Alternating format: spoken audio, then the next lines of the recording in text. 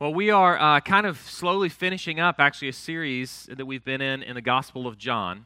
And we're looking for the last couple of weeks at interactions that Jesus has with his disciples and others after he has been resurrected. And it's beautiful to see actually the proclamation of John that Jesus comes and not only shows himself as actually being physically resurrected like he said he would, but deeply encourages his disciples. We're going to see today Jesus showing us a bit of who he is. So if you've got a Bible, you can open it up to John chapter 21, or you can follow along on the screen with me as we see Jesus as he appears to his disciples here. John chapter 21, and I'll start right at the beginning there. After this, Jesus revealed himself again to the disciples by the Sea of Tiberias. And he revealed himself in this way: Simon Peter, Thomas, called the twin, Nathanael of Cana in Galilee, the sons of Zebedee, and two others of his disciples were together. Simon Peter said to them, "I am going fishing." And they said to him, "We will go with you." And they went out, and they got into the boat, but that night they caught nothing. Just as day was breaking, Jesus stood on the shore, yet his disciples did not know that it was Jesus. And Jesus said to them, "Children, do you have any fish?" They answered him, "No." And he said to them, "Cast the net on the right side of the boat, and you will find some." So they cast it, and now they were not able to haul it in because of the quantity of fish. That disciple whom Jesus loved therefore said to Peter, "It is the Lord." When Simon Peter heard that it was the Lord, he put on his outer garment, for he was stripped for work, and he threw himself into the sea. The other disciples came in the boat, dragging the net full of fish, for they were not far from the land, but only about 100 yards off. And when they got out on the land, they saw a charcoal fire in place, with fish laid out on it, and bread. And Jesus said to them, "Bring some of the fish that you just caught." So Simon Peter went aboard, and he hauled the net ashore full of large fish, 153 of them. And although there were so many, the net was not torn. And Jesus said to them, "Come and have breakfast." Now none of the disciples dared ask him, "Who are you?" They knew it was the Lord. Jesus came and took the bread, and he gave it to them, and so with the fish. This was now the third time that Jesus was revealed to the disciples after he was raised from the dead. This is the word of the Lord.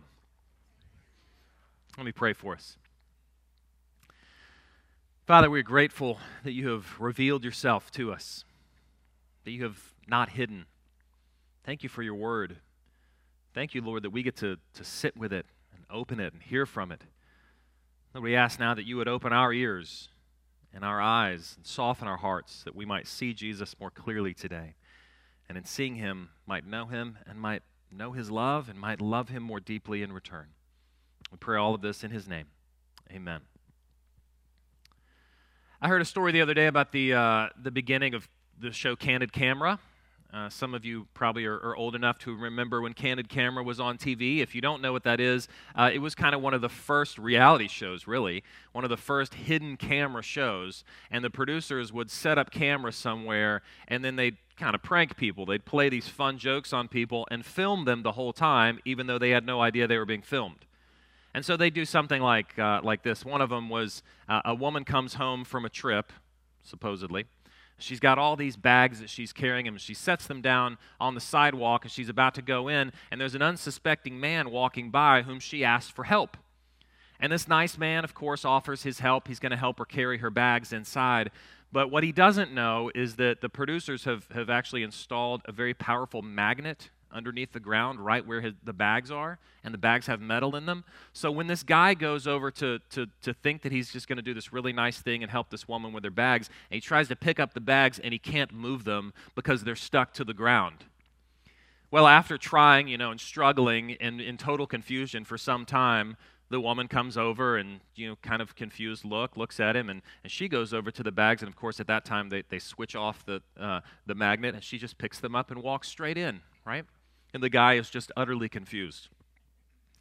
Well, there was this interesting thing about Candid Camera that wasn't there actually when the show started, that it became actually one of the key pieces of the whole thing.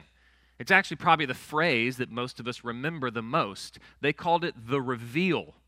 where at the end of the show, once the prank was kind of finished and this person that they've pranked is in utter confusion, they would kind of come out from behind the curtains and they would say, "Smile, you're on candid camera." And it was like they had lifted the curtains for the person and brought him into the joke. And now everybody wasn't just laughing at you, you were able to laugh along with them, and it was a lot of fun for everyone. Well, the reveal is a literary device really that you find kind of everywhere, isn't it? If you've ever watched a superhero movie or read a comic book or anything, you know all the superheroes have secret identities. And every now and then, Superman might take off those glasses, and unbelievably, it's actually the same guy, right? And he reveals himself to a select few. They get to see who he is. They get to see his true identity. Or if you're a fan of mysteries in a whodunit story, you always get the reveal at the end. At the end of Scooby-Doo, remember? It was always somebody'd pull a mask off somebody. "Professor Parker, yeah, it was you all along." "Yeah, and I would have gotten away with it if it weren't for you meddling kids," right? There's the reveal where we get to see actually who it is. Well, Jesus reveals himself here. John actually uses that word for us 3 times in this passage, and he tells us at the end of the passage that this is the 3rd time that Jesus revealed himself to his disciples. And there's, of course, just kind of the regular meaning of that. He showed up. He physically appeared to his disciples. He was there. But there's also, I think, something under the surface, too, for us. Is that Jesus, in some way, is kind of pulling back the curtain for us and showing us who he is. He is revealing not just his physical presence to these disciples, but he's revealing his character. He's revealing a bit about who he is to them and to us. So that's what I want us to look at today, is who do we see Jesus to be in this passage? How does he reveal his character to us today? And we'd like to focus on 2 things today, 2 things that we see in Jesus. And first is that we see that Jesus abundantly provides, and then that he graciously welcomes. Those are the 2 things we'll look at today. Jesus abundantly provides in this passage, and he graciously welcomes. Let's look at the first one.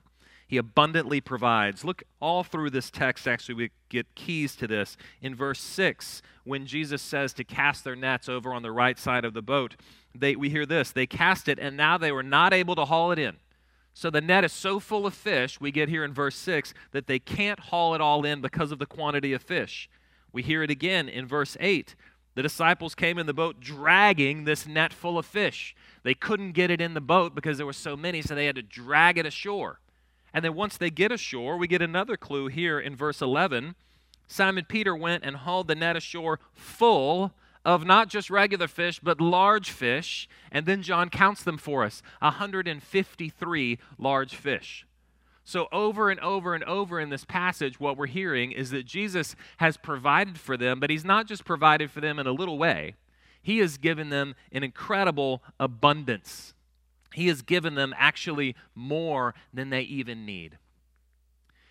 There was a study done not too long ago by a couple of professors. It was an economics professor from Harvard and a psychology professor from Princeton, and they got together and they had this question or this thought that they wanted to explore.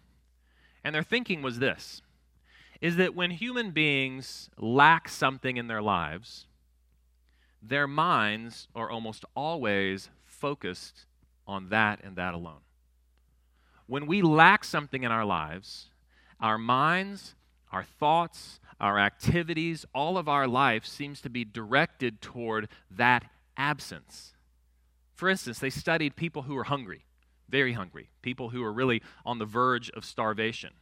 And you would think if you don't have food around, food is the last thing that you'd want to think about, right? You would think food would be the last thing in your mind. I don't want food anywhere near my thoughts because I can't eat it. But actually it's the opposite that's true, is that very hungry people actually spend the majority of their time thinking about food and in strange ways.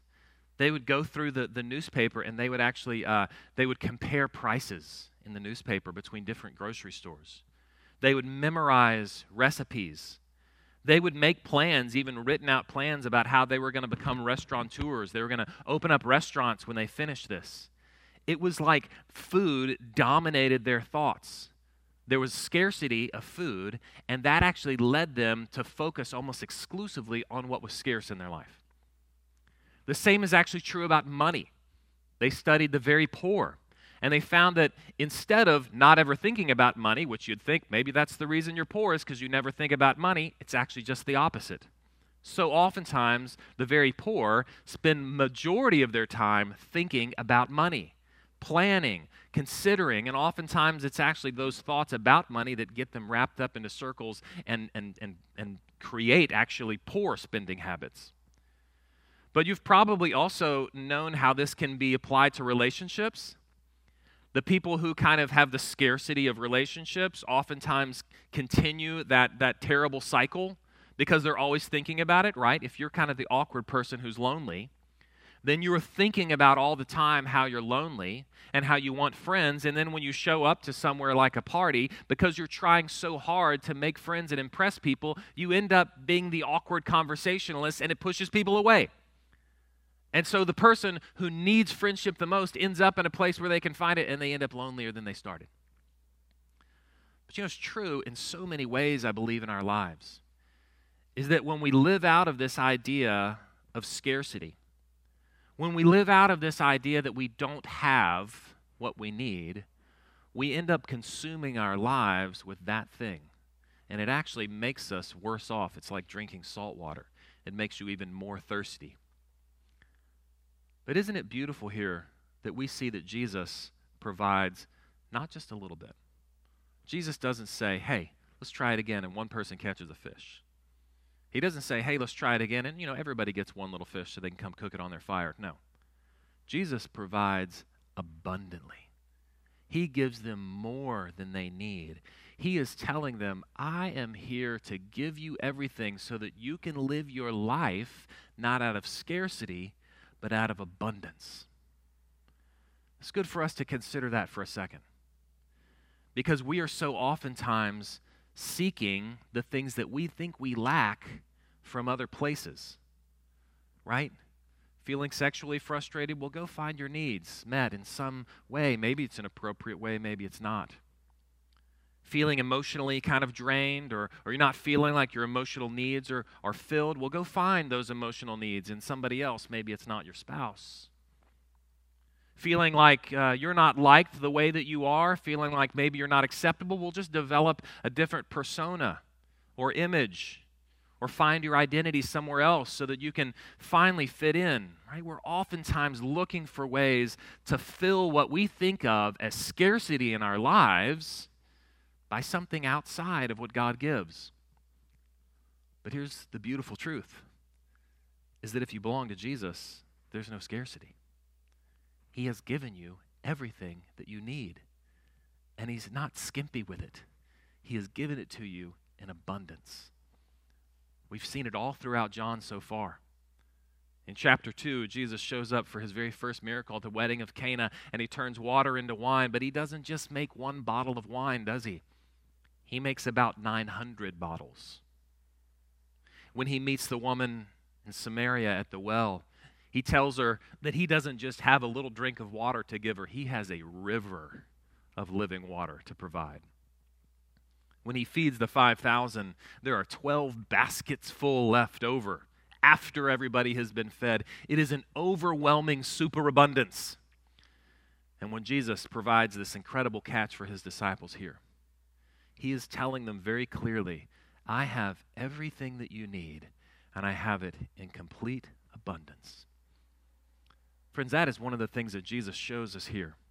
He is a Savior who provides abundantly. We don't have to live out of scarcity because we have somebody that gives abundantly. That's the first thing.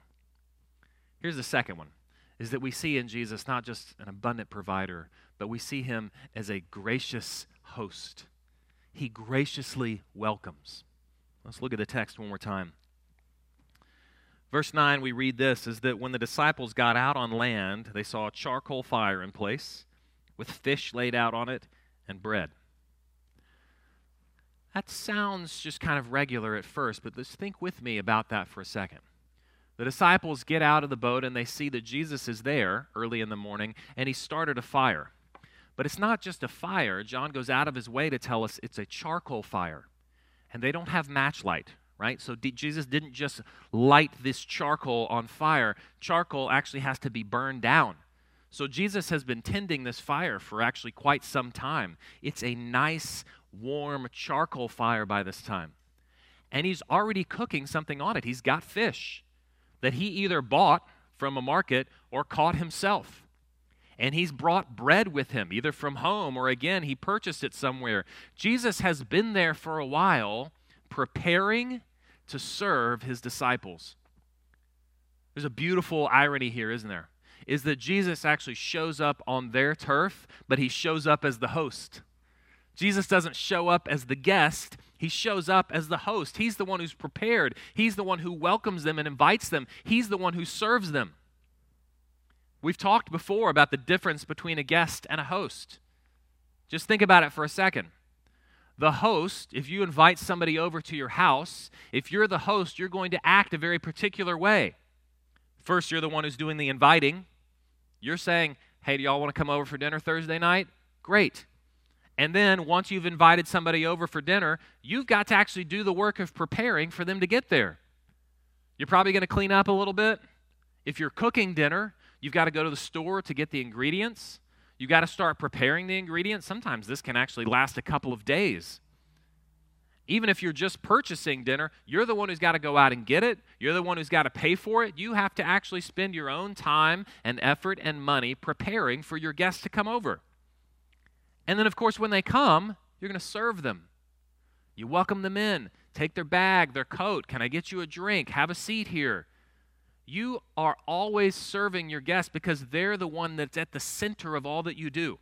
All of your thought and your effort is directed toward the other person. If you're a guest, you're really just there to receive.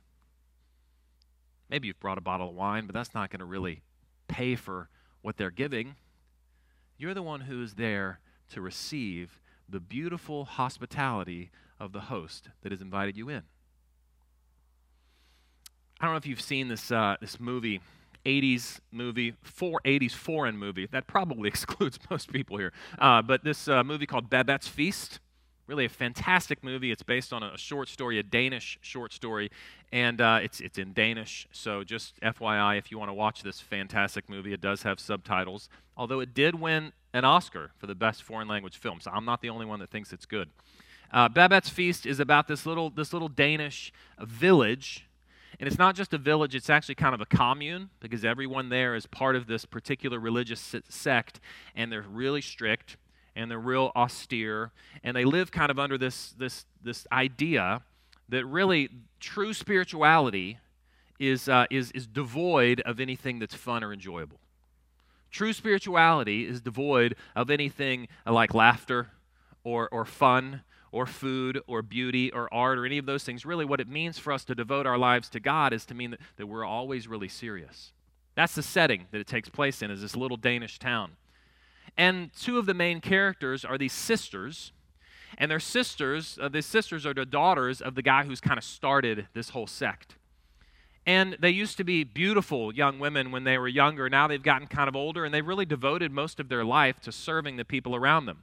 And so they spend all of their time bringing food to shut-ins and to the poor and to the elderly, and they're beautiful and wonderful servants.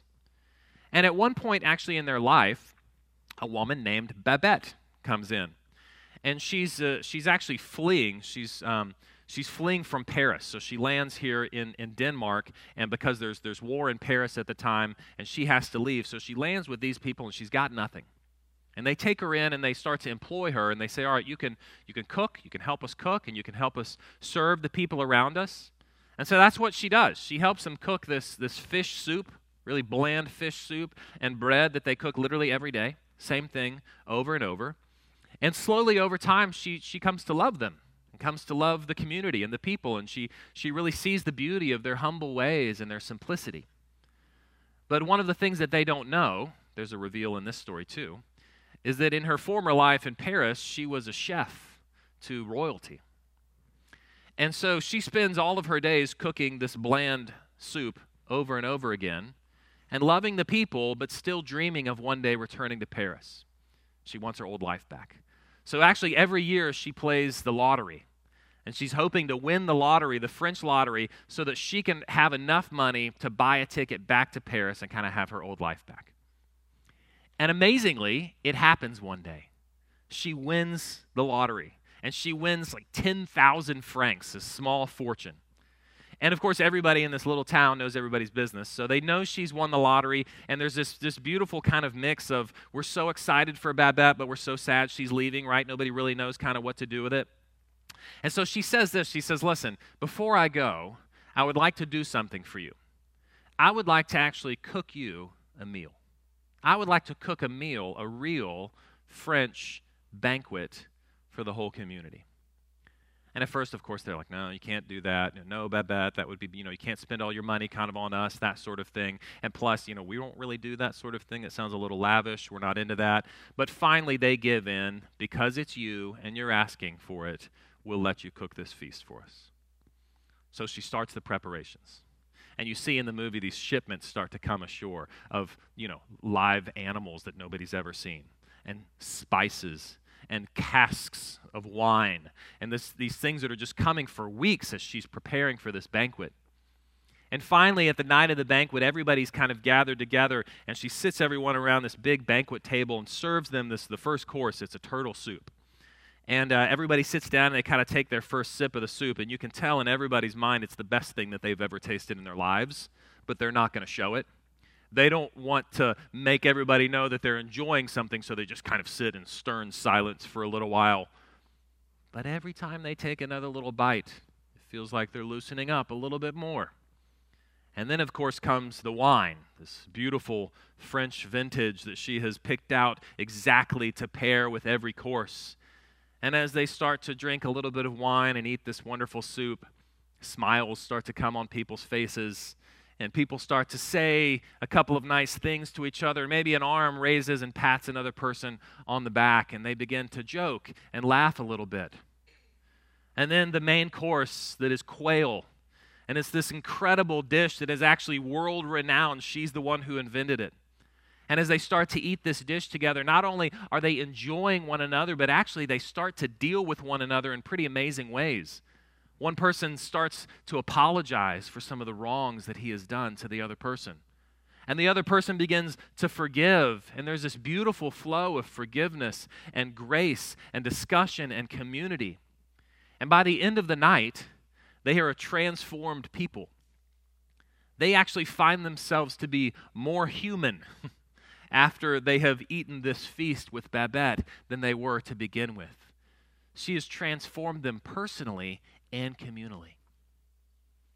And at the end of the movie, the sisters come to Babette and they say, not only was that such a wonderful feast, but we're going to miss you so much when you leave. And she says, I'm not leaving. I don't have any money. I've spent it all on this feast. It's a beautiful picture, isn't it? Of the host who spends everything to lavishly provide for the people that she's serving. Maybe we can think of somebody else who has spent all that he has to come and lay it out for us so that we might actually find our true humanity in him, so that we might find true community in him. Friends, if you belong to Christ, you have been welcomed as a guest to his feast. He has given it all for us. He has left his Father's throne, and he has spent his fortune on providing for us. He has invited us, he has prepared, and he has served us well. That great host has welcomed us graciously as his guests. When we come into church, we don't come in as those who have anything to bring. We come as those who have empty hands, as guests waiting to be fed by the King. But of course, here's the wonderful dynamic about belonging to Christ, is that we get to be the guests, and because we are the guests, we are now actually called to be the hosts. Jesus tells us that because he has fed us and served us and loved us and been so lavish with us, is that we get to in turn welcome others. Isn't that beautiful? That we get to play the role of the host for others to come in. Let me give you one small challenge here. There are plenty of ways that we could apply this. Here's one small way. When you show up for worship on Sunday mornings, what if you thought of yourself as a host rather than a guest? What if you thought of yourself as the one who is welcoming in others rather than the one who is to be welcomed? Now, I love it when people come in and they see a face they know. I love it when it feels like our worship on a Sunday morning is like a family reunion. When people see old friends and they see people maybe that they only see once a week at church, and they, at least a year ago, got to give them a big hug and talk to them. I love that connection. I love the beauty that it shows. But what if we also, instead of looking for faces that we knew, intentionally looked for faces that we didn't know, so that we might welcome others in, so that we might be the gracious hosts who are here to invite and prepare and serve the people we don't know? Will that be hard? It will be. Our natural tendency is not to look toward others. It will be difficult. But friends, it is the love and the grace and the welcome and the hospitality that we have been shown that empowers us to be hospitable to others. We get to see Jesus in this passage.